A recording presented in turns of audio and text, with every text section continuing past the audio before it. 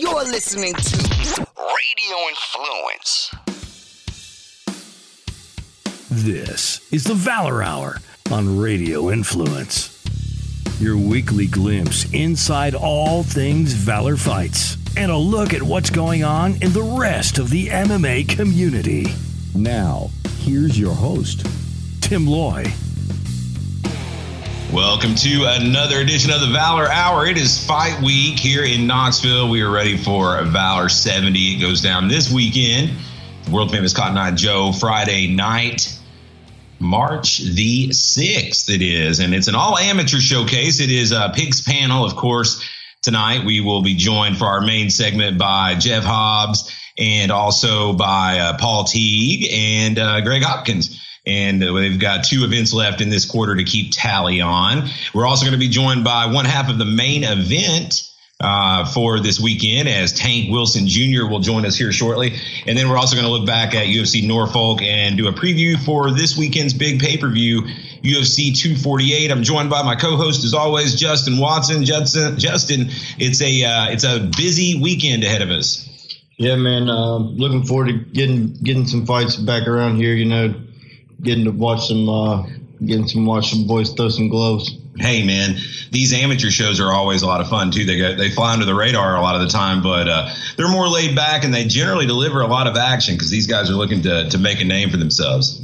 Yeah, for sure. A lot of times you see a lot of wild fights and some big knockouts in these. It's always fun. So we'll talk about that in our main segment, which will be coming up in our second round. But to begin, let's kick things off with a little chat with one half of the main event this weekend. Let's get Tank Wilson on the line. All right, joining us on the line, we have got one of the hottest prospects in the South right now, Tank Wilson Jr. on the line before he gets ready to headline this Valor 70 card coming up in just a few short days. Tank, how's it going, my man? It's going real good. How you doing, Tim? I'm doing well, man. I'm excited to talk to you here. You know, usually I try not to bother guys when it is the week of the fight because of the weight cut and stuff, but I happen to know that you're not stressing no weight cut this time. No, not this time. Thank God.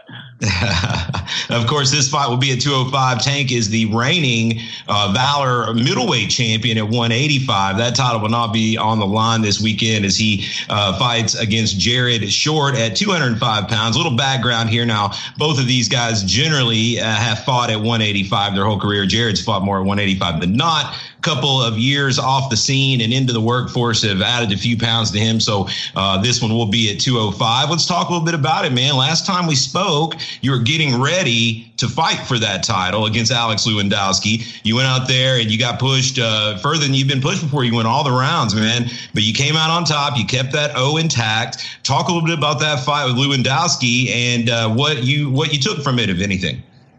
Yeah, Lewandowski, man, he gave me a little run for my money. I had a little problem with my gas tank, man.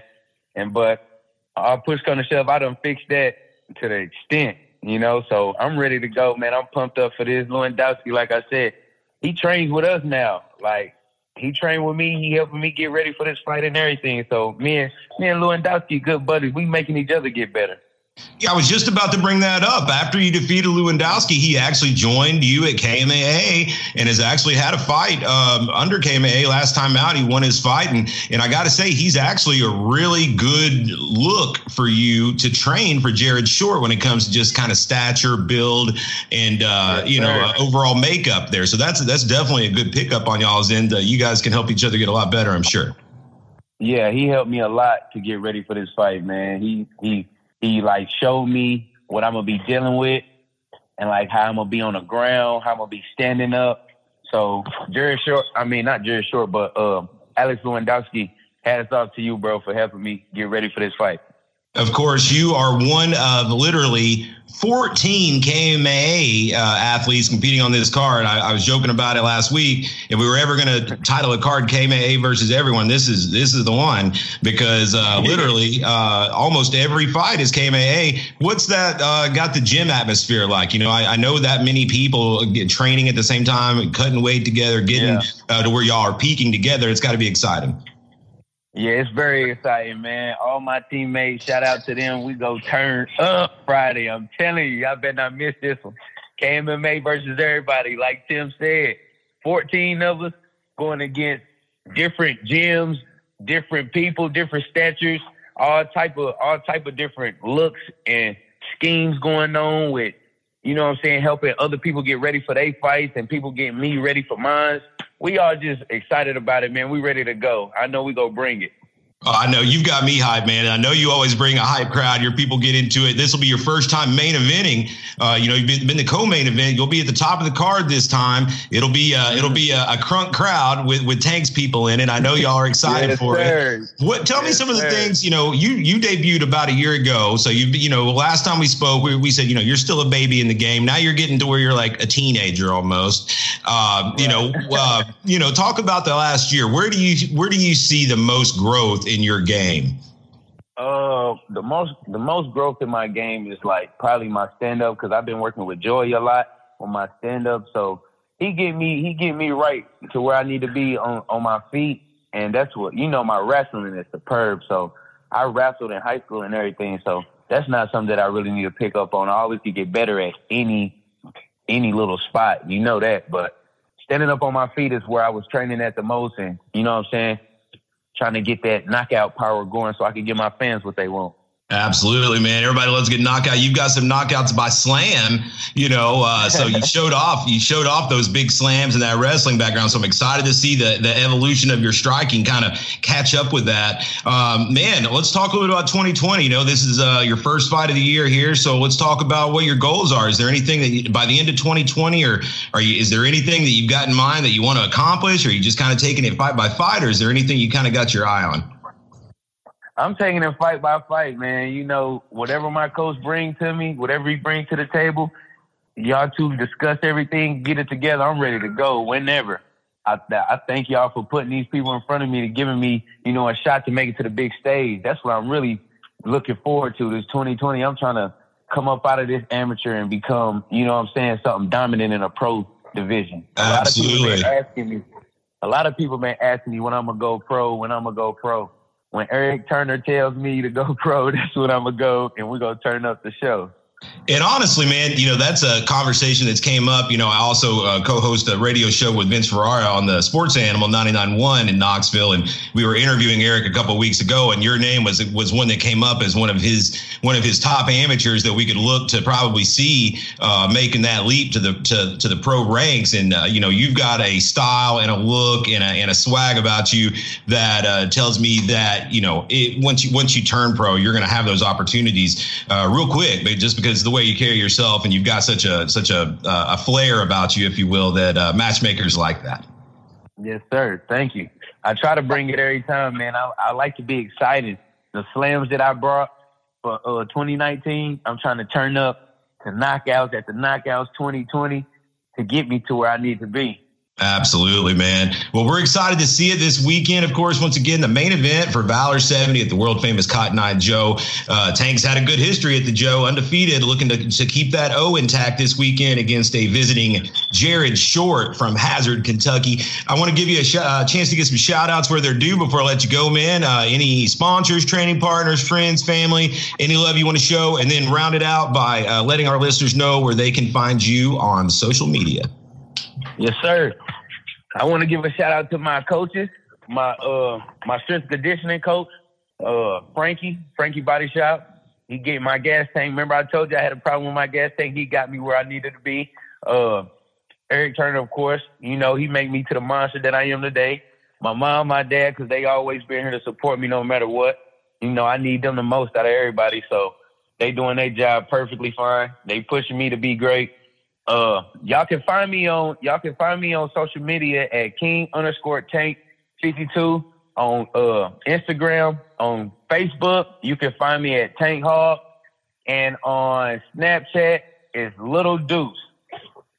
Hey, man, I'll tell you what, Mama Tank, she gets into it. My wife and Mama Tank, they'll be drinking margaritas. They'll be drinking margaritas and having shots up front at the front door. Man. You already know it. Hey, once again, man, this has been Tank Wilson Jr. Catch him this weekend at the Cotton Eye Joe. You can watch it live. There's no better way than to be there live and in person. If you want tickets, you can get them online at fightertix.com. That's Tix with an X. And make sure you select Tank's name to show him some love and give him some credit there. Otherwise, you can catch this on pay-per-view. Go to the VFCMMA.com website, and you can catch the broadcast information as well. Thanks so much for the time, Tank. Best of luck this weekend.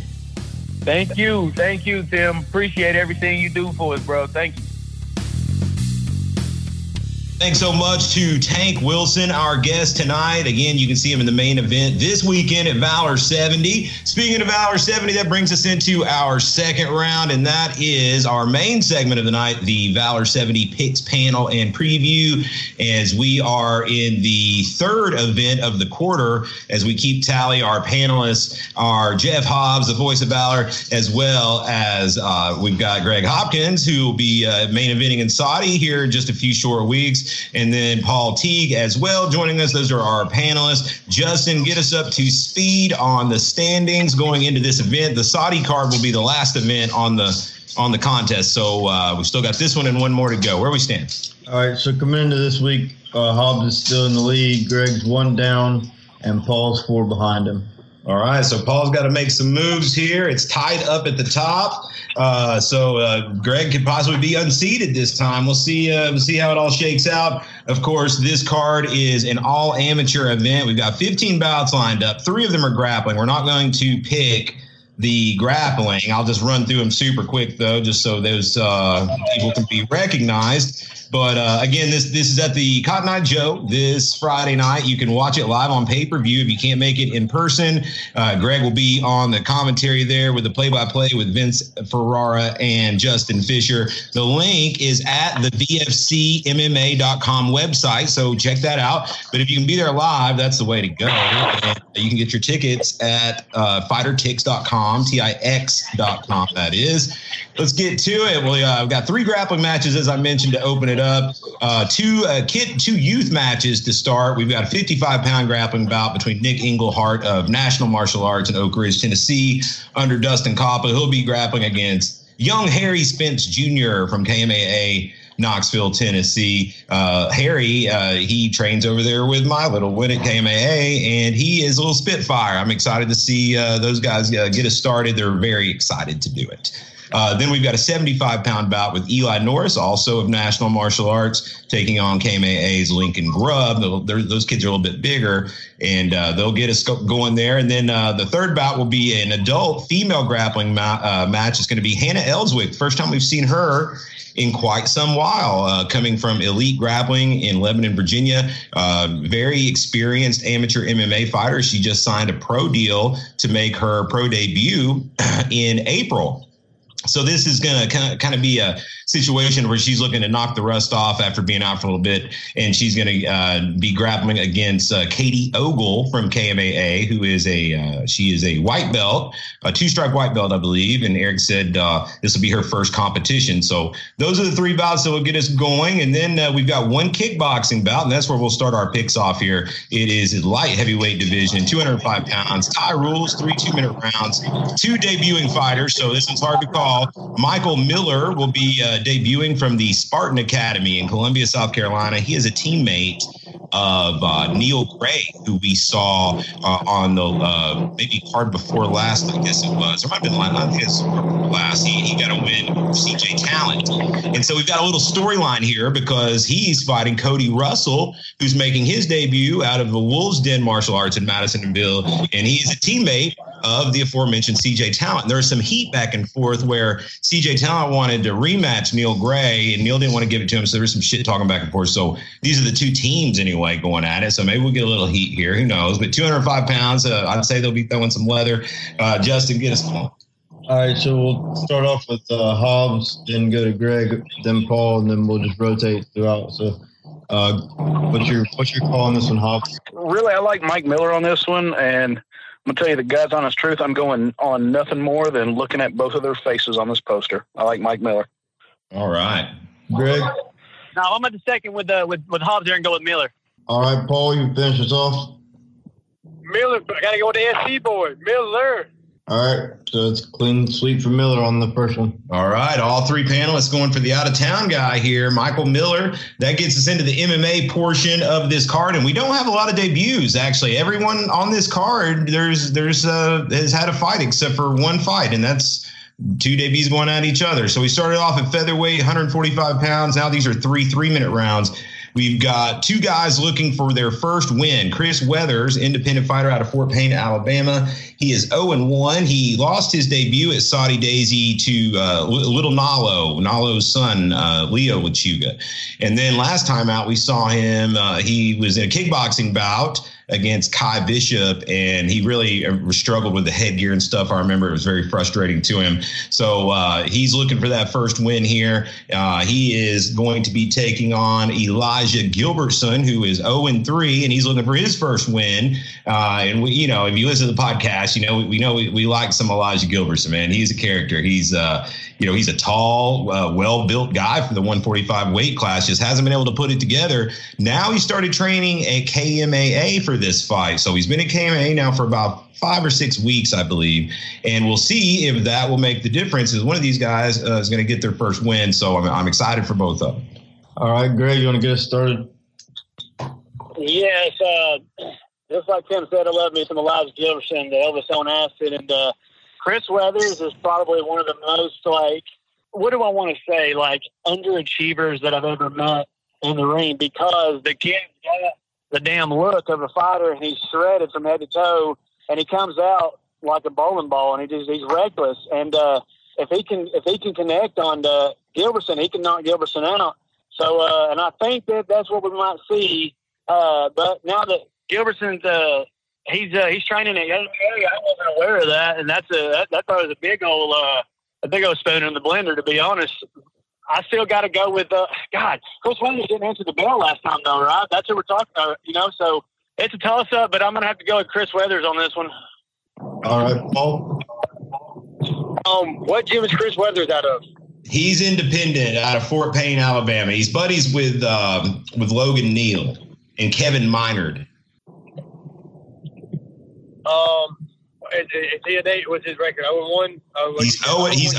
He's 0-1. He lost his debut to Nalo's son, Leo Lechuga, in Saudi, the kid with the dreads. I remember that. That was the hot ass fight card. I remember that. Yes. Mm-hmm. You know what? Elijah's going hungry because he's 0-3. He needs this win. That's why he's actually training at a gym. Now I'm gonna go with Elijah. All right, Hobbs. Yeah, man. That's awesome that Elijah has, kind of stepped it up and found him a really good gym to go to. The only thing I'm afraid of is I think KMAA can teach him a lot of things offensively, but I don't know if they can teach him how to take a punch. Sure. And I just, they can't change that. And I don't think Elijah reacts well defensively when he's getting hit. And I just don't think that that's something they've been able to change in him. So I am definitely going to have to go the other way and go Chris Weathers on this one. All right. So Paul sticking with Gilbertson there, taking a chance to go one up. All right, up next, it's flyweights, 125 pounds. Austin Spires, 0-1, looking for his first win. He's an independent fighter out of Crossville, Tennessee. Did some training in the past with Upper Cumberland and those guys, but he's independent coming into this one. He made his debut probably been about 3 or 4 months back. He lost to Jackson Donovan. Put up a good fight, but, Jackson is a tough prospect, so no shame there. Spires is a tall, lanky 125. Taking on another tall, lanky 125 and Rocket Ray Hewlett, who we just saw fight about a month ago, picked up his first win over Nick Ferguson. He is now 1-2 out of KMAA in Knoxville, Tennessee. 2 long, rangy, built 125ers. All right, Paul, you're getting started for this one? Oh, after this last fight, definitely Ray. Ray got this hands down. Hobbs? Yeah, I like Ray after getting his first win. Honestly, I kind of see it probably as a second round sub maybe, but I see Ray feeling himself after that first win and getting that monkey off his back. So I'm going Hewlett. Greg. Let's just hold the phone and hold that broom off because I'm going to go with Spires on this one. Oh, Greg going out on a limb. All right. Yeah. Splitting it up there. All right, up next, it is a catch weight, 150 pounds. This is our aforementioned fight between two debuts, so a bit of a mystery here. Cody Stewart makes his debut out of the UFC gym in Murfreesboro, Tennessee.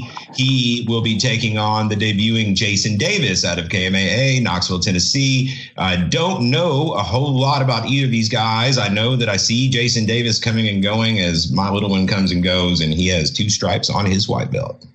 All right, Hobbs. Again, we're going unknowns, so I'm going off the fight poster here and checking out their mugs. And Cody Stewart's got on a toboggan in his picture, so I'm going with Jason Davis.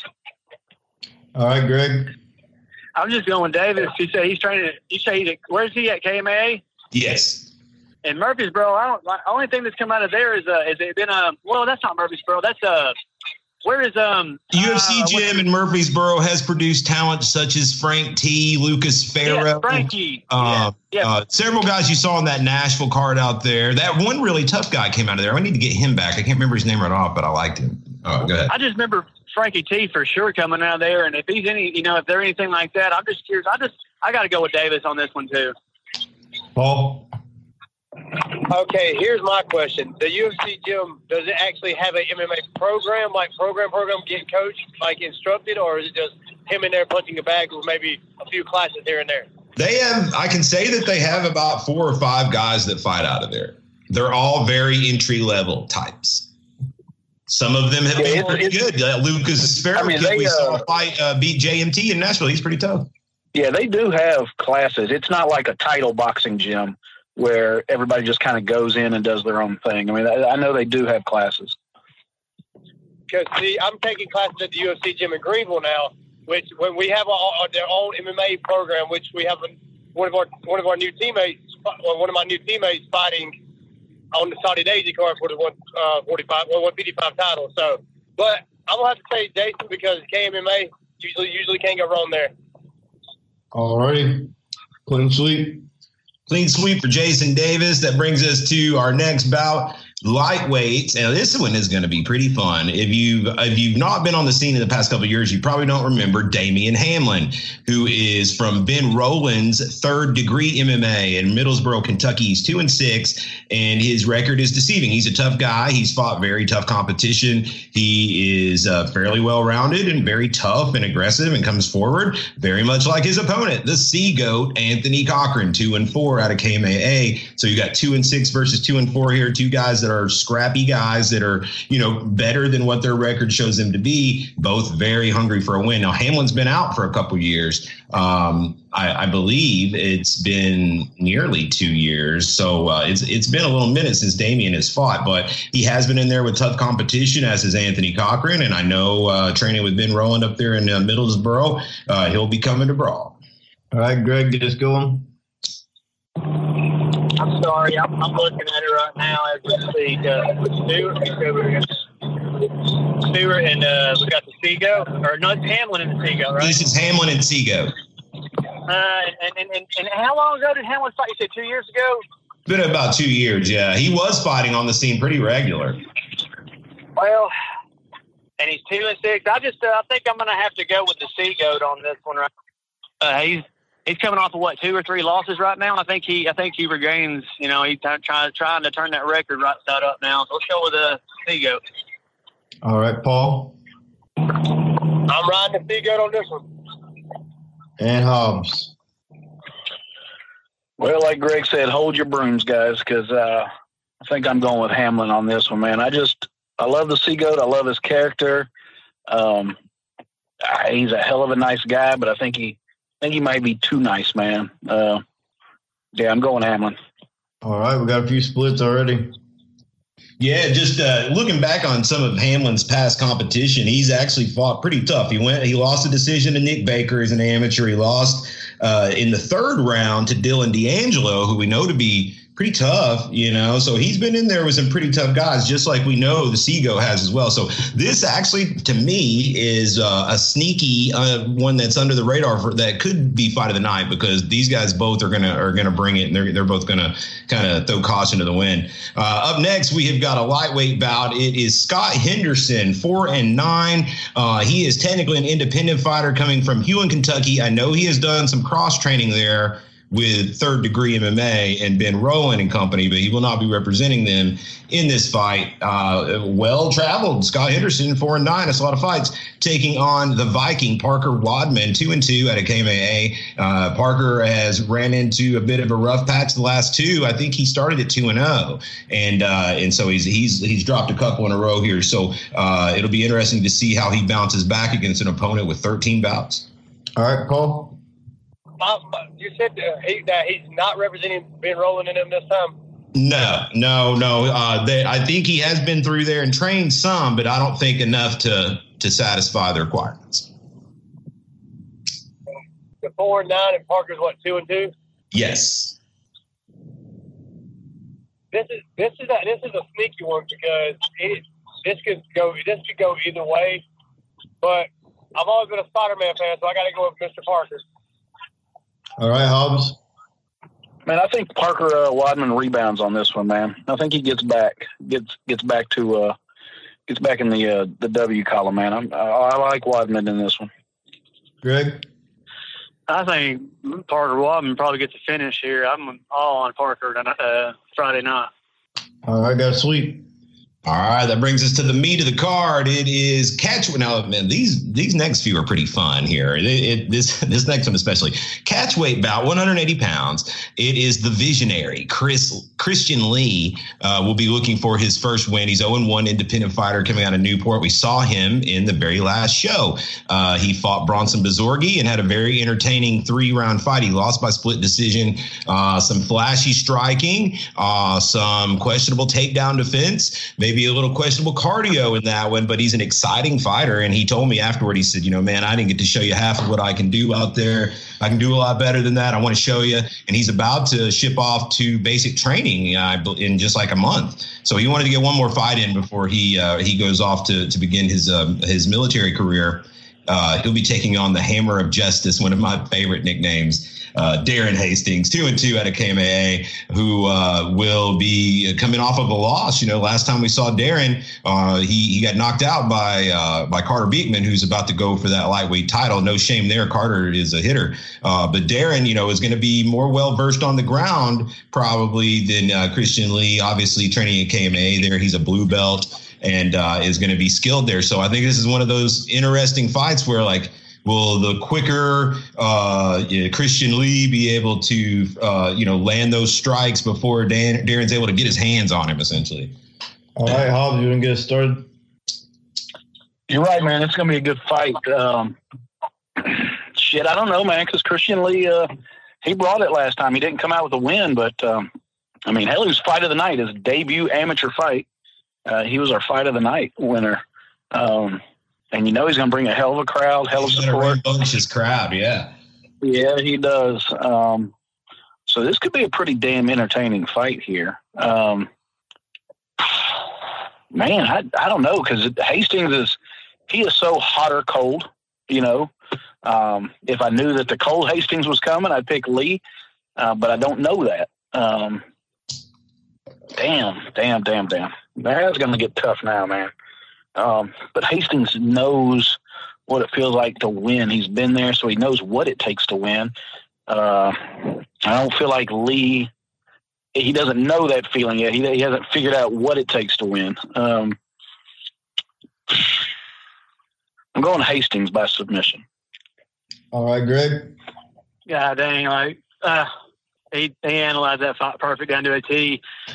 Christian Lee does have them flashy strikes, and I think he won the first round of this fight last time, but lost the second and third. And just like Hobbs said, Darren Hastings, he show up both times, but one time he might not fully be there. He might not be all there, so he's not really there sometimes. And just because of that reason, and the second reason is sometimes Darren can be chinny, and if if he gets caught in the chin, I don't think that Christian's going to give him the opportunity to recoup or, shake them cobwebs off. But I can also see Christian going in for a stupid kill and getting subbed by Darren after he goes down.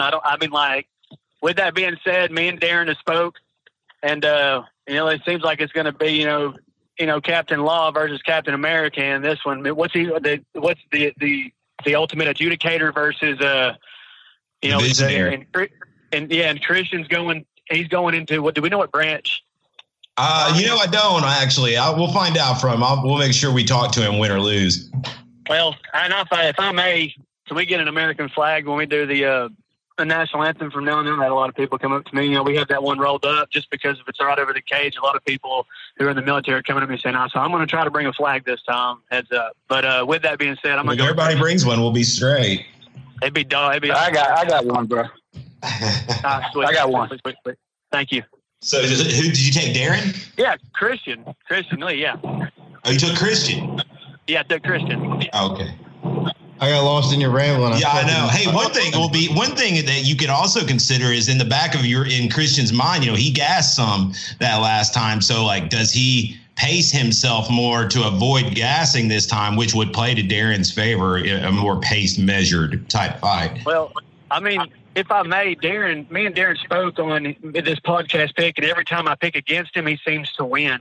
So that's what me and him talked about. I'm all for Darren, but I'm all for Christian. I'm all for this fight because I think this, like you said, the sneaky one for Anthony and Anthony and was it David? Who was he? Who was Anthony talking about? That was fight night.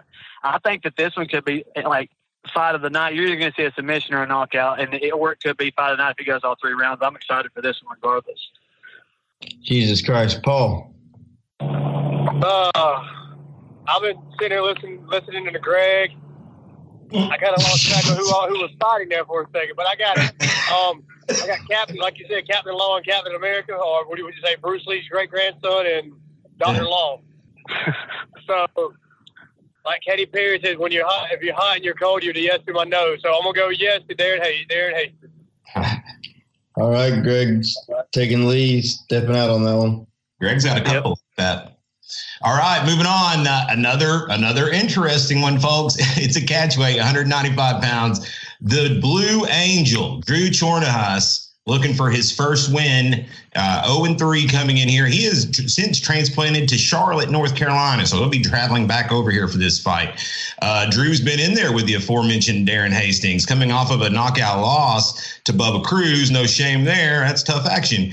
He'll be taking on the 1-0, my Duncan guy, my man, Tommy the Whisperer Waller, who is an independent fighter out of Knoxville, coming off of a big win in his debut over Anthony Rogers a couple months back. He got that one actually with a choke, but landed the real nice uppercut that dropped him to begin with. And so this is definitely one of those interesting ones because, the Blue Angel, he's a brash, he's a showman. He's the Blue Angels always put on a show, he says. So, he's here to entertain and he's put together, man. He's built.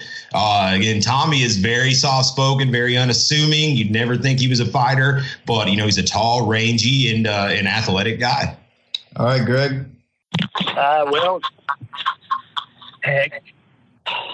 You got Dunkin' Donuts versus Blue Cross Blue Shield on this one. I want to see Drew pull out the W on this one, but I'm just not sure after that this play is striking that Tommy put on when he put that. Who did he put out? What was it? Was it Andrew? Who was it that he knocked out over there? It was Anthony Rogers. It was Anthony Rogers. Anthony Rogers. Yeah, there's a lot of blood on that one, man. Tommy's a hard hitter, and like you said, he's real unassuming. With that being said, I'm going to skip all this bullshit, and I'm going to just go with Tommy on this one. All right, Paul. So we got the Blue Angel versus the Dunkin' Donut King. I've never been a fan of Dunkin' Donuts. I'm more of a Krispy Kreme guy, so I'm going to go with the Blue Angel. All right, Hobbs. Yeah, I think if there's any chance of Chornahus winning a fight, this has got to be it. That dude has got a lot of flash. But there's just not much behind it, man. So I'm going Chornahus. This is it for him, man. This is his shot for a win. All right, Greg's staying away on that one too. Greg's looking to take the lead here or fall down into the pit with Paul. All right, up next, it is lightweight bout. The undefeated Dan Bailey of KMAA, 3-0, looking to put that O on the line against Andrew Havner, 7-4 out of Evansville, Indiana, with a nice guy submission fighting group. He's been on the shelf a couple years, so not sure what he's been doing, but I know he's got a wrestling background, and I believe he is a blue belt in BJJ, comes from a solid team up there. So this will be a good test, see where Dan Bailey's at after running off 3 straight. I'll let you get to it, Justin. All right, Paul. So what gym did you say? Not the Indiana guy, the other guy. What gym is he out of? Dan Bailey's from KMAA. He's 3-0 versus 7-4. Yeah, and Havner 7-4. Yeah. You know what? Because I lived in Indiana for a little while, I'm going with the Indiana boy. I don't think he's gonna come over there just to lose. He's taking that O away. All right, Hobbs. I like Bailey, man. I like Bailey a lot. I'm really impressed with him. I'm taking Bailey. And Greg? Yeah, I'm also going to take Bailey too. All right, so Paul is the lone wolf on that one, it looks like. Feature bout of the evening, bantamweights. It is Bradley Brakefield from Paul Teague's gym, and that is the Goon Squad, No Mercy MMA in Union, South Carolina. 3-2, coming off a win over Jalen Harper here. He's been back and forth. You know, he started at 0-1, and he came out and won a couple, then he lost a couple. He's been in there with tough competition. It stays tough here as he drops to bantamweight to take on the undefeated Jackson Donovan from KMAA, also 3-0. And this one could have title implications, I believe, with the winner moving on to fight for that strap vacated by Moon Cosme when he went pro. All right, Hobbs, do you want to get us started? Yeah, man.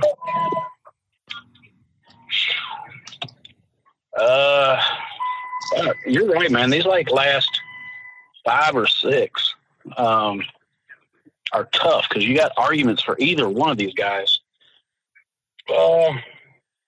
I picked against Brakefield every time. I'm going with Brakefield this time, man. All right, Greg.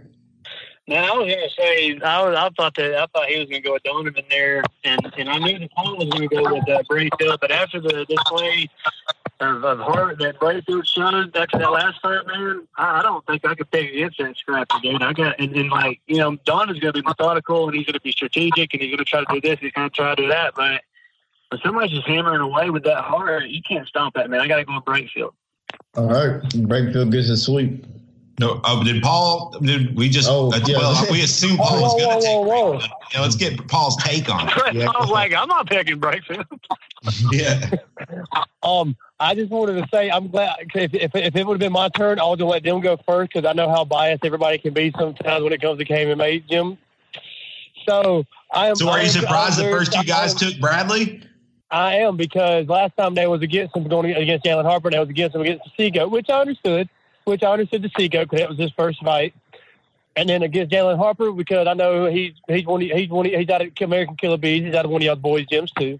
So I was like they're gonna be biased this time. Go KMA again. I said I'm gonna let them pick first. But yeah, I'm gonna go and tell y'all, Bradley. I'm gonna say this, Bradley. This is gonna be a very interesting match, especially with the loss of Bradley's father. Bradley's got a lot of stuff he's fighting for, so I don't see him losing this. And condolences to Bradley Brakefield. Yeah, his father passed last week, so he's coming into this one motivated. Clean sweep for Bradley Brakefield. That's a little surprising to me as well. Not to knock on Bradley at all. He's looked great coming in. Jackson Donovan, though, 3-0 and very skilled. We talked to him last week, actually, and he's one of these kids that, he's only 18 years old. He's still in high school. And, but he's one of these kids that's been training so long already. So it'd be interesting to see how that one goes down. Co-main event, catch weight, 150 pounds. We've got Joel Chino Winters, formerly known as Escorpion, but now he's Chino. He's 1-0 and now representing American Top Team in Atlanta, Georgia. He came to us in his first fight as an independent and knocked off the Seagoat. Very explosive kid. I think he's on about 19. Looks to have some wrestling. I'm not exactly sure, credentials or anything, but, explosive, athletic kid and aggressive. He'll be taking on Garrett Sharp, a guy we've been seeing a lot of lately. He's 3-1. Last time out, losing a tie fight to Derek Smith, but still having a good accounting of it for himself. And the last time out in MMA with a win over Brandon McGee. So 3-1 Garrett Sharp versus Joel Winters in the co-main event. All right, Greg, you get us started for this one. Joel Winters, and I'm a fan of Garrett Sharp. I don't know why. I just like the kid. Well, shit, that's the only reason I'm picking him. I like him. All right, Paul. Yeah, this is one of the ones I've been looking at because Garrett looked really great against the Honey Badger, but Derek Smith, he looked good too, but he still looked like he was a little shaky still on the feet. And like you said, Joel came out, knocked off the Sea-Goat, and very, very athletic kid. But I have to say, I can't. Shit, I'm going. Garrett Sharp let me down last time against Derek Smith, but I'm gonna go ahead and say Garrett Sharp again. He let me down against Derek Smith in that tie fight, but I think he'll take Joel. All right, Hobbs. I'm going Sharp, dude. You don't change nicknames, man. Like a nickname sticks with you. You fucking choose it, and that's what you go with, man, forever. You don't just get to dump it, man, and then just say I'm going with another nickname. That's going to be his bugaboo right there. He fucked himself on that one, guys. I'm going Sharp. You played yourself. What if you would have hyphenated? No. He's got no one to blame but himself after Friday night, y'all. I almost changed my nickname to the serial killer. All right, how do we come out on that one, Justin? Clean sweep. Clean sweep for Gary Sharp. All right, that brings us to the main event, and this is going to be a good one, guys. Light heavyweights, 205 pounds. Two guys that have competed the bulk of their careers as middleweights, fighting at 205, though. It's Jared Short, 7-1. Big record coming out of the Viper Pit in Hazard, Kentucky. He's been on the show for a couple years. His only loss coming in the UMAF national tournament a couple years back. He lost to Toma Walton, who went on to represent the country in the World Games. Now, he is a, short, compact guy. He's he has a fighting style reminiscent of a Charles Philpott. He's just very thick, from a very solid base, and a very good chin. He comes forward and he's just an overall tough guy. Trains at the Viper Pit there with Donald Neese, which has in the past produced guys like the Beverly Brothers and those types.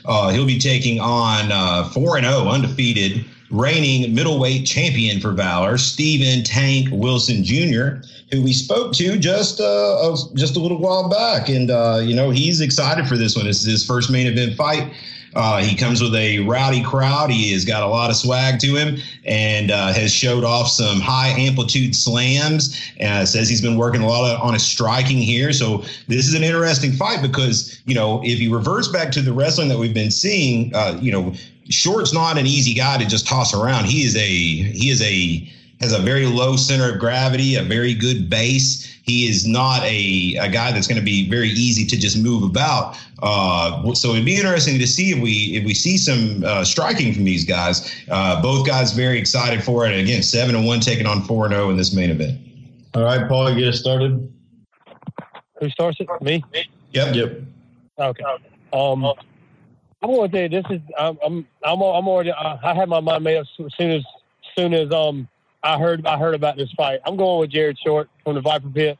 I don't know why this is not a title fight for 205 since it is vacated and they both have dominating records to be able to do a title fight. I just don't think either guy wants to fight 205 after this. Yeah, good. Yeah, I understand that. Good point. Okay, that's valid. It's a valid statement. Which I'm going with the Viper Pit because Jared Short never failed to impress me. I've seen him fight a couple of times. I've also was on a card with him once. So it's going to be pretty nice seeing him come back. He's been off what, a year? Yeah, or more. Yep, definitely Jared. All right, Hobbs. Well, shit. I thought I was going to be the innovator here and take Short, and then fucking Paul comes right out the gate and takes Short. You're welcome. again, this is one of those where it's like you see it going either way. It's just, flip of a coin, what's going to happen? If this fight ends in the first round, it's Tank. If it goes past the first round, I say Short's got a real legit chance. We saw Tank in the later rounds get slower, get sloppier. And it's something that, we hadn't seen before until we saw somebody take them deep. And like you said, just Short is not, he's not a little kid, he's not a smaller guy that he's, going to be able to ragdoll. And even if he does get, a devastating takedown or slam or something, it's going to take a lot out of him, to get that big boy down. So shit, I don't know, man. I'm just, Greg, who are you going to take? Taking Tank. You going to tell me? Taking okay. Tank. Yeah. All right. Well, fuck it then. I'm going to take Short. All right, Greg, you taking Tank for real? Not so fast. No, yeah, I'm taking Tank, man. Lock him and load him, man. That boy's bred for violence. Let's go, Tank. All right. Greg sticking out again. All right, guys. So we've got several fights where we defer here. We're about to wrap this thing up real quick. Let's get one take from each of you guys. Your fight you're most excited for this weekend. What's the one that you want to make sure you're squared away at the cage for? Let's start with Greg. You'll be squared away at all of them, but maybe they're like without us having to call for you. But before we go, are we going to do a UFC? Yeah, I was going to do that next. A tiebreak. Okay, we'll do it next time. Well, then I don't know if we need one this week, though, y'all. Really. It's all over the place. There was only three maybe that were 1, 2, 3, 5 that were the same, 7 different. Oh, okay, well, that's pretty good. Yeah, we're all over the place here on this one. But I guess let's see. I'm anxious to see the Drew, believe it or not, the Tommy and Drew fight, man, just to see what happens with that one right there. To see if Drew can come out of take that O off his record, and if Tommy can get a second finish. All right, how about you, Jeff? Man, I got my eyes on Henderson and Weidman. I think that one's going to be a really good fight, really close fight. That's the one I'm looking forward to. And Paul. Well, before I get to that, I want to say I'm kind of mad you didn't let us do the grappling.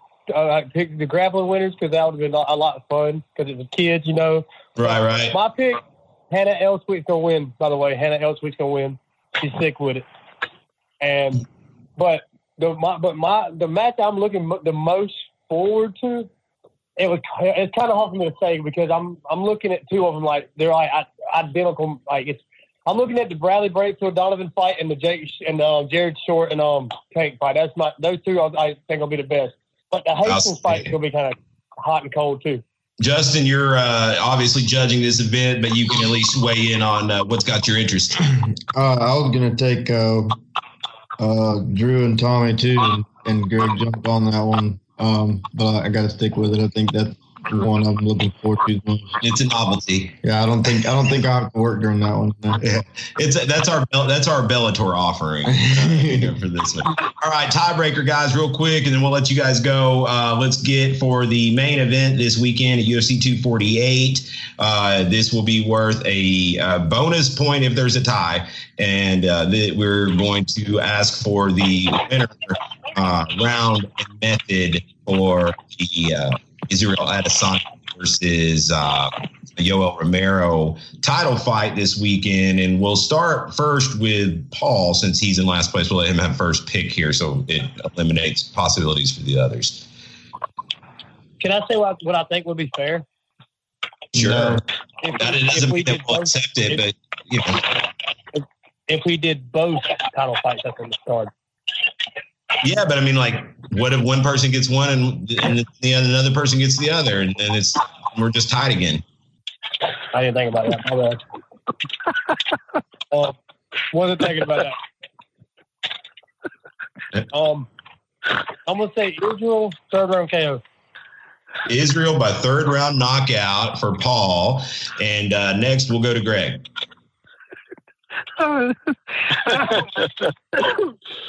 Man, I don't know, dude. Because if Yoel gets him to the ground, it's gonna be ugly. Like I don't see Adesanya getting back out there if y'all can take him down. But then again, I don't know if y'all can take him down.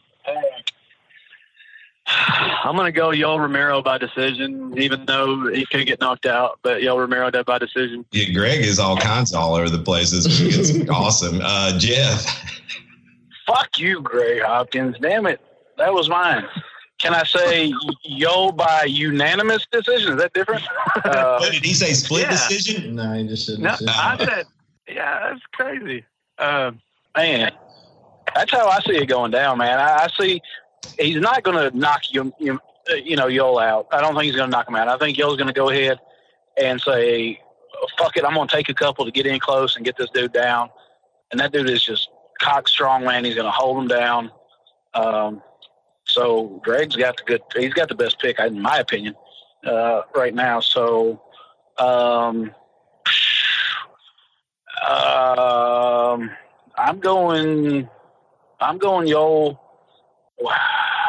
by I guess whatever's left. The latest I can get before a decision, third round, 2 minutes and 59 seconds. It is a 5-round fight. Oh, it's a 5-rounder. Oh, that's right.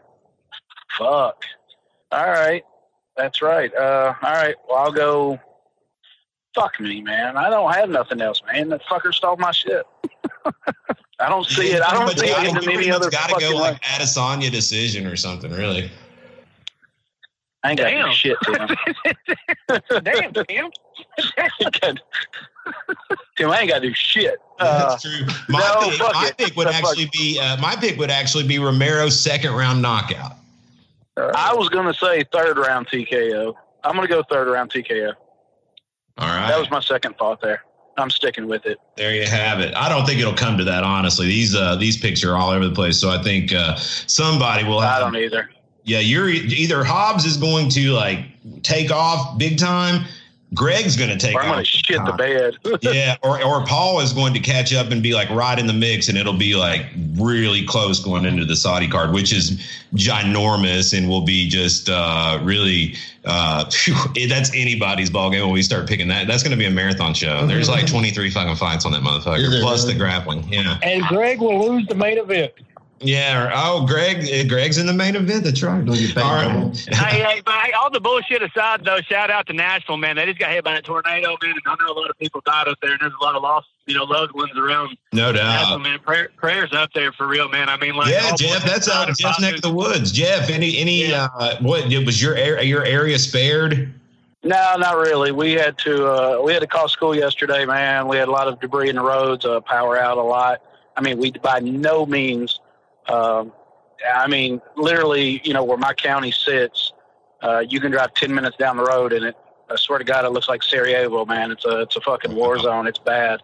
Hey, Jeff, if I may, real quick, man, I just throw this out there. If anybody out there is listening to the podcast and they want to know if there's any way they can help, if they can't donate money, you can go and donate blood at your local blood bank and they'll ship it to Nashville because there's a lot of people out there that are hurt and they need it. So, if you want to do something, I tell you what, you can. Yeah, what we're doing here, in my town and in the school system, we actually lost a few schools that were completely, just gone now. And so school supplies. So those kids are going to have to be displaced and put out into other schools. They lost everything as far as school supplies, backpacks, pencils, paper. So we're collecting school supplies right now to get to Nashville Metro Public Schools, try to get some of those kids, clothes, shit like that, man, so they can. It's already going to be tough enough having to get displaced and dispersed out to strange schools, but to really have nothing while you're doing it too. So it's another good thing to think about when you're thinking about things to donate if you don't want to send money. Absolutely. Yeah. If you're out there and you can help in some way, please do. And again, good vibes going out to all the people affected by that craziness here. Just a couple of short days ago, we got an alert here in Knoxville, like at 4:30 in the morning. We thought it was crashing down on us too, man, but we didn't get anything near like Nashville did. So yeah, good vibes to all y'all out there. I'm going to let you guys go. Once again, you can catch Jeff Hobbs as the announcer this weekend. He's the voice of Valor. He'll be calling the action. Of course, Greg Hopkins will be calling the play-by-play on the pay-per-view portion before he gets ready to main event at Valor 71 in a few weeks. We'll be talking a lot more about that here starting next week. And then, of course, Paul Teague will be there cornering his man, Bradley Brakefield, and then I'm sure taking in all the action as best he can. Thank you so much for the time, gentlemen. Looking forward to this weekend. All right, that's going to do it for our picks panel, and we will recap all this action next week, of course. That'll bring us to our final segment, and that's our national coverage here as we get ready to recap the UFC's venture into Norfolk, or is it Norfolk? Is that I think the locals pronounce it like Norfolk. Really? Yeah, I think it's like Norfolk, Virginia, Norfolk or Norfolk. Or something like that. Yeah, well, that's how I would pronounce it, but I believe there's a way. If I think it's fuck. I think it's Norfolk. Norfolk. I think that's how they say it there. I look it up sometime. Yeah, but anyway, the UFC was there, and they had what was planned to be a world championship, a flyweight affair. Henry Cejudo had relinquished that title to move up to fight Jose Aldo, it looks like. So Joe Benavidez goes for the title for the third time in his career. He was fruitless in the first two against Mighty Mouse Demetrius Johnson, and a lot of people, myself included, was thinking this was going to be his time. He was going to get it done. Taking on Davison Figueiredo, very tough 17-1 coming into this. Figueiredo misses weight, man. He missed weight by 2.5 pounds, pretty egregiously. He apologized kind of half-heartedly, I guess, but ultimately it was deemed that if he were to win the fight, he would not be eligible for the title. So only Benavidez was eligible. And ultimately Figueiredo was the guy that got his hand raised, man. He was the bigger, stronger guy, and he ends up finishing Joe B in the second round with a TKO. There was a clash of heads there, opened up a pretty nasty cut on Benavidez, and then like shortly thereafter he dropped him, and it was all over. Tough one for Joe Benavidez. You feel for him. He couldn't have wrote it up much worse ultimately. And then on top of it all, we don't even have a title. This is like some shit that happens to me, So Figueiredo gets a big win, but he's not the champion. He said that he's open to the rematch, with Benavidez. But, from the things that Benavidez has been tweeting and whatnot, it looks like he's pretty down about it. Like, your thoughts on this fight? And is it a rematch that you think we will see, Benavidez and Figueiredo too? That's, I don't know what else you do, man. I mean, there's Formiga has a win over Figueiredo, so I guess you could go that angle. But man, but that'd be like the first title fight on the prelims. Yeah, that's a fight that's awfully hard to sell. Yeah, this whole thing was kind of crazy. I mean, he missed weight by 2.5 pounds, but these guys, the weight limit's 125. So when you're talking about 2.5 pounds, you're talking about a percentage of body weight. Yeah, pretty substantial. Yeah, I mean, when you get down to those last couple of pounds, I mean, we see what people go through in weight cuts, and those last 2 or 3 pounds is that suffering that you see. And basically, he just said, "I'm not going to do that part." Pass. Yeah, you already did it. Here, I'll just give you a percentage of my fee. I'm not going to do that.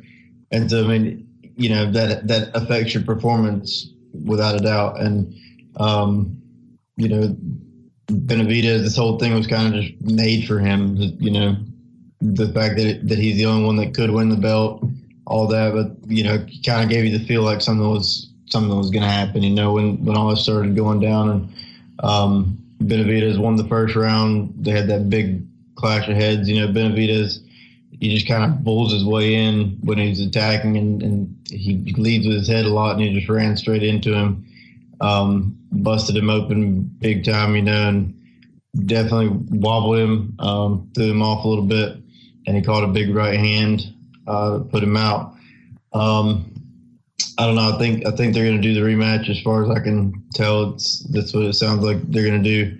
I don't know what else you do. I mean, you know, like I said, Cejudo's tied up. So I don't know. That's the only thing that really makes sense. But where do you put it? Or just kill the division. Yeah, I mean that's what like. That's the first. That's the first thing that comes to my mind. Like from a business standpoint, like what are we doing here? All you have to, if you are a flyweight, you are ranked. Yeah. You know, like all you have to do is compete in the division, and you are a ranked fighter. What kind of division is that? Yeah, I mean that's what I thought. You know, here they're giving Joey the opportunity to really rise his star before he retires, and that'll give him the opportunity to make more money off of his name in business ventures in the future. And then all this happens, and why not just end it? You were just talking about it not long ago. It stayed around because of Cejudo, and now Cejudo's gone. It's probably not going to come back, and you just really don't have anybody else in the division with any name value. But maybe he's what the division needs to kind of bring it alive. Mighty Mouse never could really talk the talk. Cejudo did and kind of kept it alive, but Benavidez wasn't going to do that. But, Figueiredo is coming in here unapologetic, like, hey, fuck you, I'm going to do what I want to do. Yeah. He's saying he's the champion, even though, he didn't fulfill his part of the obligation. I don't know. So I think you see a rematch, though. Co-main event was Felicia Spencer getting a pretty quick and elementary TKO over Zara Farn, who, she was the biggest favorite on the card. No surprise there. Sounds like they're probably going to go ahead and just push her into this title fight, whether she's ready for it or not. She's going to be the next one. What do you think? Yeah, I can't tell from everything. It's kind of split. A lot of people are still saying Megan Anderson just because Felicia Spencer does have a loss more recently. Yeah. Megan Anderson's on a little bit more of a run. And I think Megan Anderson has the profile. But I think if I'm the UFC, I think I feed Amanda Felicia Spencer and let Megan Anderson get one more. Make it bigger. Yeah, make it bigger and make Megan Anderson's chances a little better. I think give her like what Jermaine Durham to me. Yeah, I think she's got. She has the ability to be a big star in the division if she were to be able to take out Amanda Nunes. But you're talking about the best woman we've ever seen do it. So it's I don't think that Megan's anywhere close to that yet. No, neither one of them are going to win. No, but yeah, I don't know. It was a good performance from Felicia Spencer. We know she's tough. She sat in there with Cyborg and. But Amanda Nunes walked through Cyborg, so I don't know. Amanda Nunes wants to fight in the next couple months. I guess we'll see pretty quick who they decide to throw in there. Yeah. As you just mentioned, Megan Anderson with the straight up knockout, Norma Dumont. You don't see a lot of those in the female division where you just straight up like walk off knockout. So very, impressive performance by Anderson. And as you mentioned, she's kind of got that following and kind of, has just a commercial appeal, a marketability about her, if you will.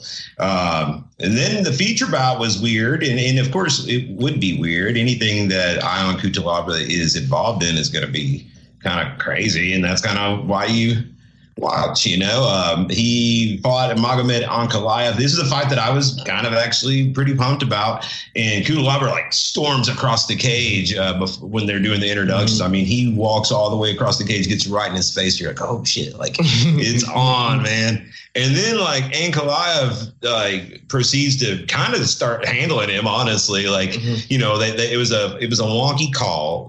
The referee Kevin McDonald, who is not a novice local yokel ref. I saw some of those guys out there for the Virginia people, but Kevin McDonald's a guy that you see ref, pretty standardly on most fights. Anyway, Cutelaba, I guess, was playing possum. He was taking some shots from Ankalaev. A lot of them were being blocked, but he was staggering around it, acting all loopy and he was on Queer Street, But then he said he was playing possum, and he never went down. But the referee stepped in and he stopped it while they were standing about 35, 40 seconds in, and that was all she wrote. And it's And we go back and watch the replay. He was dodging and slipping and blocking most of these punches, but and then he'd throw back. But then it was pretty much the entirety of the entire exchange, which was only 40 seconds or so. He was acting like he was all loopy. So I don't know. I get it. It's in real time. It's all so fast, but bad stoppage in hindsight anyway, for sure on this one. Ankalaev climbs to 13-1. I'd say this is one we'll probably see a rematch on if I had to guess, but from what I was seeing, I think Ankalaev probably get the better of him. What do you think? Yeah, I think it lasted 48 seconds. Yeah, it wasn't long. Let's see, 38 seconds. Yeah, like you said in the very beginning, he storms across the cage. That was kind of weird. The referee, that was his first fuck up. It was allowing that to happen. Right. How do you allow these guys? You're literally fighting in 65 seconds or something, and the referee lets him get in like that. Ankalaev, threw in some double underhooks and started to manhandle him a little bit. But yeah, I mean, if you've ever seen a fight in your entire life, I think you could tell by looking at that wasn't real, that he wasn't hurt. Yeah. I thought that those shots were kind of landing, but it's kind of like what we've seen Anderson Silva and some other people do in the past. And but then looking at the replay, none of them were even close. And he was throwing big shots back. I mean, when he was grabbed, he was throwing a big shot, and even whether he was faking it or if he wasn't faking it, if he was hurt that bad, it was a terrible stoppage in the middle of the cage. The only time you see a standing, I think it's a terrible stoppage anytime it stops standing up. But if it happens, it's up against the cage where maybe where you're eating shots and those shots are keeping you on your feet. I've seen a couple of times where you're eating uppercuts and the guys will be out cold, eating uppercuts, and but to stop it in the middle of the cage like that was just terrible. Maybe the beginning of that fight was, that was crazy. Think about being in that situation. You're not. That's never happened to him before. Right. These dudes are fucking big. Yeah, man. yeah, they're 205. Yeah, and it just all of a sudden, boom, he's over there, and then a minute and a half later, 40 seconds into the fight, he doesn't know what's going on. He's his head's still rattled, and he just jumps in. I mean, I don't know. It's unfortunate. It sucks because Kudalaba, could have lost who knows how much money, off the win bonus, of the night award, whatever that it could have been. I think they'll book the fight again. Chupacabra is fun to watch just because his being foreign and putting on that show is weird. You're used to people putting on this show like the Chael Sonnen and these kind of guys, but this guy doesn't speak English and he's doing it, and so it's weird trying to understand it and understand that he thinks this is funny probably. He's getting a kick out of this, and he's an interesting cat, but Ankalaev is a fucking monster, man. His head kicks are crazy. 205, he throws some nasty head kicks. So, but yeah, I think we'll get the rematch with this one pretty quick. Rounding out the main card, Grant Dawson, who also missed weight, got a second-round rear naked choke over the late replacement Derek Minner. He was another pretty heavy favorite on the card. I think we'll see him. He's 15-1 now. I think we'll probably start seeing him fighting some fringe contenders now, some guys that are on the cusp of the rankings potentially. 15-1. Still raw though. One guy I was super impressed with, Kyler Phillips, gets a unanimous decision, dominant win over Gabriel Silva. Man, he looked great. Just looked awesome in all facets. I didn't realize he was that good. He's really good. Very exciting fighter, and I'm excited to see what the future holds for him. Brendan Allen, former Valor champion, gets a first-round win late in the first round, a ground and pound over Tom Breese. A big win for him. He was a betting underdog in the fight to Tom Breese, and he's gone out there and putting on fan-friendly endeavors, which will endear him to the matchmakers, I'm sure. Yeah, Breese is not an easy task, and to get him out of there quick was impressive, and that's the kind of night you want, when you're at this level. that Kyler Phillips, man, that he definitely impressed me with his performance over Silva in that one.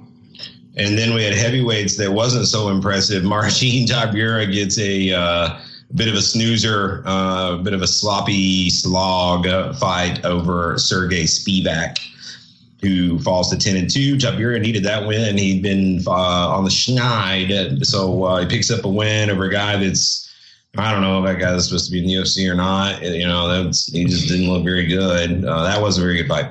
Luis Pena, Violent Bob Ross, another former Valor champion, makes it 2-0 on the night for former Valor champions with a dominant unanimous decision win over Steve Garcia.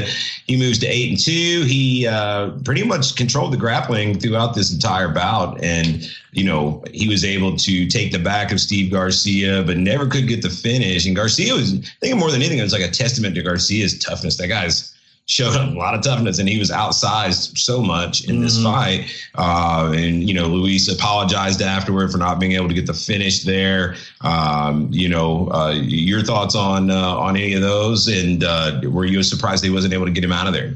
Oh, yeah. I mean, Garcia was tough, and he landed some shots of his own. You know, Luis didn't come out of there unscathed. Oh, like with him on his back. He's like throwing it. Yeah, I mean, he was in there. He wasn't coming to lose, and you know, so it was a good test for Luis Pena. He had a crazy week. I don't know if you knew the whole story leading into it, but he met his biological brother for the first time. Oh, no, I didn't hear that. The week of, and he was out there at the fights, and he had just met his biological dad not long ago, and he was out there too.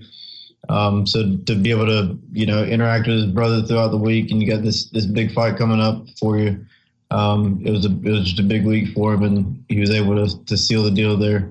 With a lot of pressure surrounding him. Like that one. Other than that, on the prelims, the only thing I think you should probably look out for is that Spike Carlisle. That guy's very interesting character. Yes. And he's good. And so, you know. How about him and Nate Landwehr? Oh, man. that lines up too. Yeah. You know, like why not? You know? Yeah. Yeah. I mean, Nate's coming off a loss, but probably ranked higher in the global stand, you know, on the global scene. Yeah, that'd be a good one. Spike Carlisle, of course, got the win over Eglon Cruz, a guy that we've seen here locally back in the day. He used to fight up here for Cage Brawl. I will say, like, he dropped him with an elbow that was very close to being suspect. I mean, it was a spiking downward, like 12-6 elbow, like right in between, like that mohawk line and the ear and the. I mean, so it was like. It was all crushing, you know, it dropped him and he was done from there. Also rounding it out, Jordan Griffin gets kind of a come from behind win in the second round over TJ Brown. And Sean Brady stays undefeated. That guy's 12-0 now, beats Ishmael Nardiev. So I'd be expecting him to be, getting a step up into some bigger fights as well. That brings us on to this week. And this week is UFC 248. It's a big one this Saturday night, and it's going down in Las Vegas, Nevada, the fight capital of the world. We got two big title fights for UFC 248, headlined, of course, by the middleweight championship of the world. Israel Adesanya defends his title against Yoel Romero. Also in the co-main event, the strawweight championship is up for grabs as the once beaten Weili Zhang, 20-1, puts that title on the line against former champion Joanna Jędrzejczyk. And I'm terrible at saying her last name, so I'll probably just go with Joanna from here. Not a bad supporting pay-per-view card. I'll get, usually I'm harsh on these supporting cards, but there is some interest from me here. We'll start here at the bottom, Justin. Of course, the preliminaries are on ESPN Plus. Three of them. We have a bantamweight bout, Guido Canetti. It seems like it's been a while since we've heard that name. 8-4 Argentine fighter takes on Dana Batgirl, who was in a fight of the night on one of those Asian cards a while back. We've got Jamal Emmers, who comes up from the regional scene here, and he is going to be taking on Giga Chikadze, who is a decorated kickboxer. He won his debut. on, I want to say, the Denmark card. And then we have, rounding out the early prelims, Emily Whitmire takes on Pollyanna Viana in a battle of two ladies that could be fighting for their jobs. Justin? Yeah, not too much on these early ones. Not too much to say about these ones. Yeah, man. Honestly, it's a bit of a weak start. It gets going a little bit better in the ESPN prelims on ESPN proper. A familiar face, Gerald Mearshart, GM3, former Valor alum, a really good dude and just a very exciting fighter. I'm a big fan of Gerald Mearshart. He'll be taking on Deron Wynn, who is a prodigy of Daniel Cormier, and he's 6-1, coming off of his first loss and to Darren Stewart, if I'm not mistaken.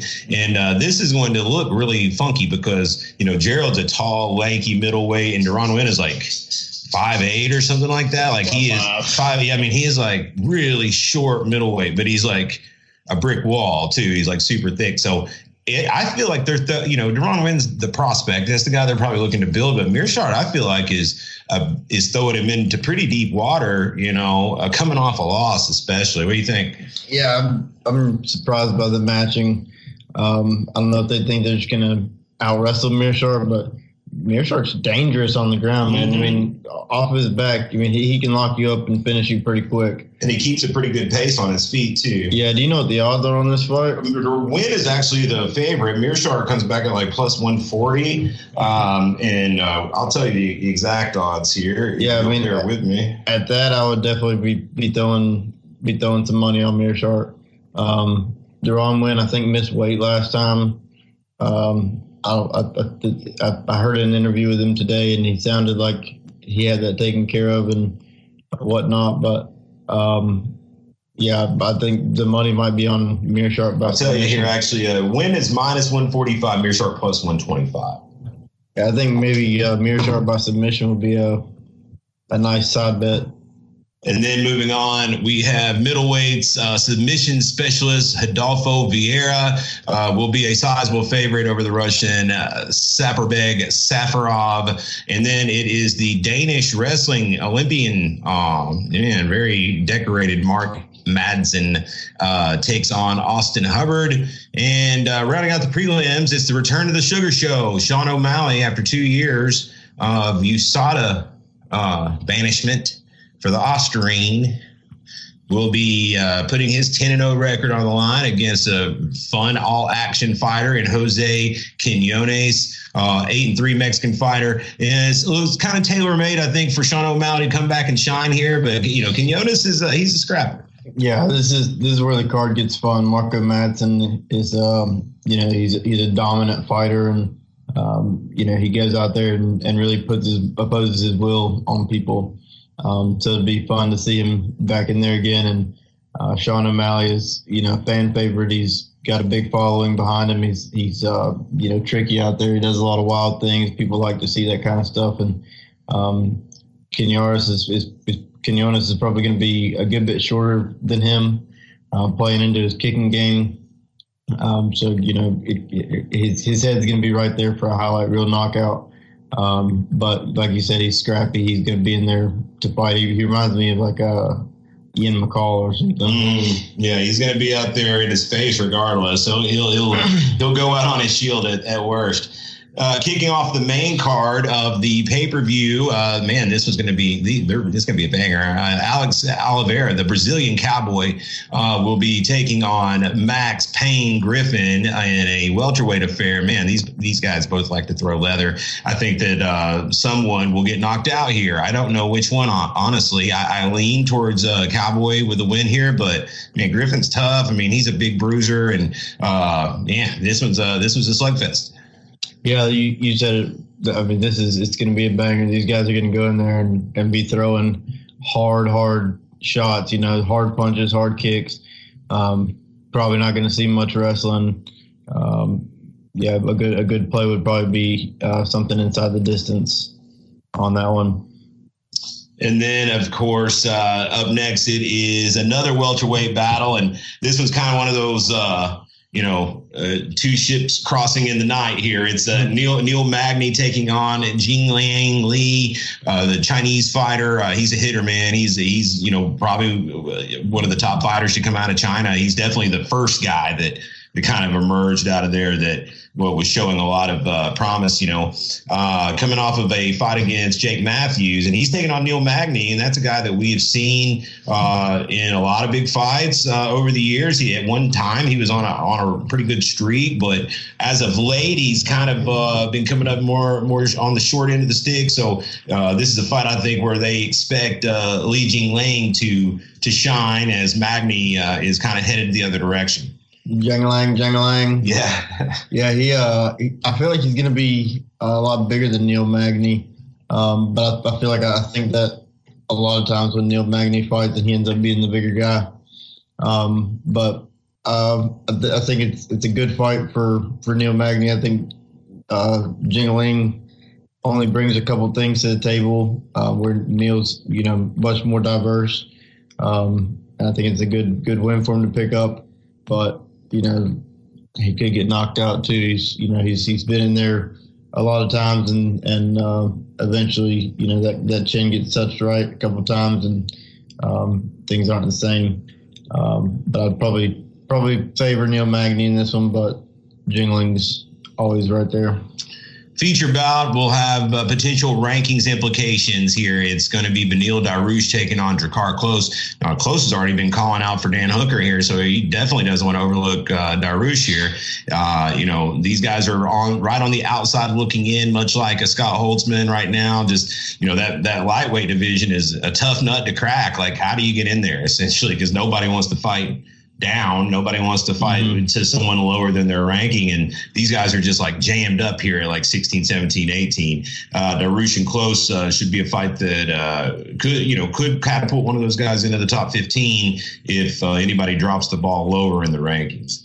Yeah, Drakkar Klose is not bad, man, but Dariush is a fucking dog. Yeah. He's gonna be in your face and pushing you every second of every minute of that fight. And I think that eventually he's going to end up breaking Drakkar Klose. Dariush has been around for a long time. He's fought a lot of the top guys, from this generation and last generation. And I think his pressure and his wrestling is going to be a little too much in that fight. Co-main event for the strawweight title, 20-1 Weili Zhang puts it on the line against Joanna Jędrzejczyk. And, Joanna is a former champion. She's looking to come out there and get her title. This is one of those fights where I think Joanna is the technically superior fighter. She's going to have a speed advantage. Can she use her footwork and outstrike Zhang at length for 5 rounds? And very possibly could happen. I think Zhang is the more powerful fighter with the more, one-hitter quitter striking and maybe the better grappling. Your take on this one, man? I actually think Joanna's got a good shot here at getting her title back over 5 rounds if she sticks to a game plan. Joanna wannabe champion. This is tough, man. Li Zhang Relay is she's a monster, man. Have you seen any of her training videos or anything? Not really. I know she went to Thailand to train, right? Well, that whole thing is crazy in and of itself. The whole, so with the coronavirus, basically she had to leave China. The U.S. put her on a 14-day holding thing. So she went to Thailand for the beginning of it.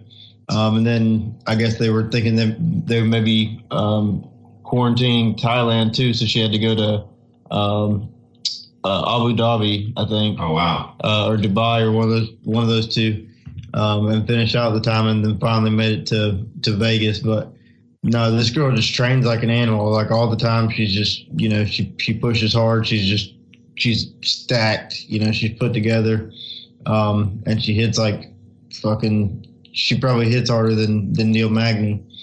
So it's gonna be a tough fight for Jędrzejczyk.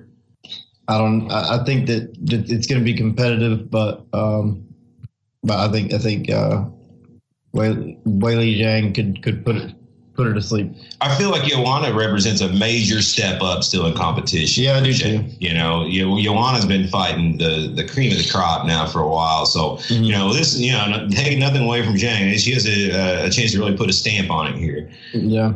When you look at their records, though, Weili Zhang's 20-0 and Joanna's 16-3. So, Weili Zhang's got a couple more fights than Joanna total. You know, it's not been in the UFC against the top of the UFC, but I think with women, you know, we're not the whole Chinese scene and the whole Asian scene we're not familiar with. I mean, there's some fucking killers over there, you know. So I think it's just like in Russia, you know, if you're going, some of those Russian records, you know, get padded, but I think if you're going, you know, 20-0, you know, she lost her very first fight. She lost her professional debut and then hasn't lost since. So to win 20 in a row and to get to where she's at now, I mean, you know, she's been through the adversity, and I think that Joanna is going to test her out and probably, you know, put her in some predicaments, but I think it's not anywhere that she hasn't been before, and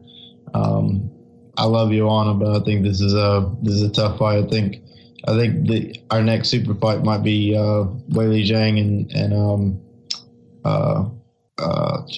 Tatiana? Yeah. Suarez? Yeah. No. Rose Namajunas? No, the next super fight for the champion at 125. Valentina. Yeah. Okay. Weili Zhang and Valentina, but maybe by the end of the year, first of next year.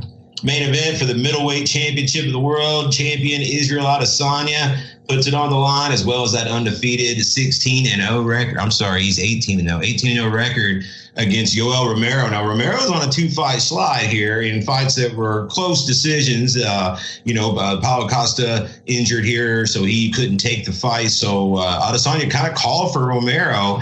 That's ballsy, in my opinion, because it's kind of one of those no-win situations. He sees it as a chance to kind of put a stamp on his own reign. Any questions as to whether or not he's the dominant guy, knocked off a guy that's, you know, been there at the top of the division for years. But, man, Romero having lost 2 in a row, he's got everything to gain here. Yeah. You know, it's not very often that you see guys coming off of a loss and getting a big title fight like this, but Israel, like you said, you know, when his number one contender wasn't available, he said, I don't want to sit around and wait. You know, there's one person that nobody else wants to fight, and that's who I want to fight. I want to beat the best. I want to beat the best of this generation, the next generation, and the previous generation. You know, and this is one of the guys that people look at this guy as a beast, and I want to take out this beast. I think it's a very ballsy move. You know, it's going to be wild seeing them in the cage together. Israel's quite a bit taller than Yoel. But it's going to be interesting to see how the styles play out too. Yoel's a top level Olympic wrestler. He's been doing that his whole life. His whole life was regimented, on wrestling. Like, what we don't see the type of commitment that he put through here in America. What he went through in Cuba in that program, and he doesn't implement that in his fights very often. But everybody knows that that's his path to victory in this fight. Like, obviously, you're not going to go stand with Israel. Well, man, I don't know. I feel like if there is the threat of the takedown there, and Romero's has shown he's got a chin, if he can collapse the pocket, like, he could land a big one on Adesanya. I don't think it's completely out of the realm of possibility. I'll throw a little bit down on Romero getting a knockout here because, over the course of 5 rounds, if he's able to collapse, he's a hitter, man. Yeah. I think he's going to have to actually threaten that submission, though. I mean, he just hasn't really been doing that a lot. He has to at least land a couple of them and make it a viable threat. Until Izzy really starts thinking about it, then he's not going to be able to close that pocket, Yeah, no doubt. Excited for it, man. A good pay-per-view card here. We will recap that as well as the Valor 70 card next week when we reconvene. That's going to do it for another edition of the Valor Hour. From my co-host, Justin Watson, I'm Tim Loy signing off. We'll see you next week.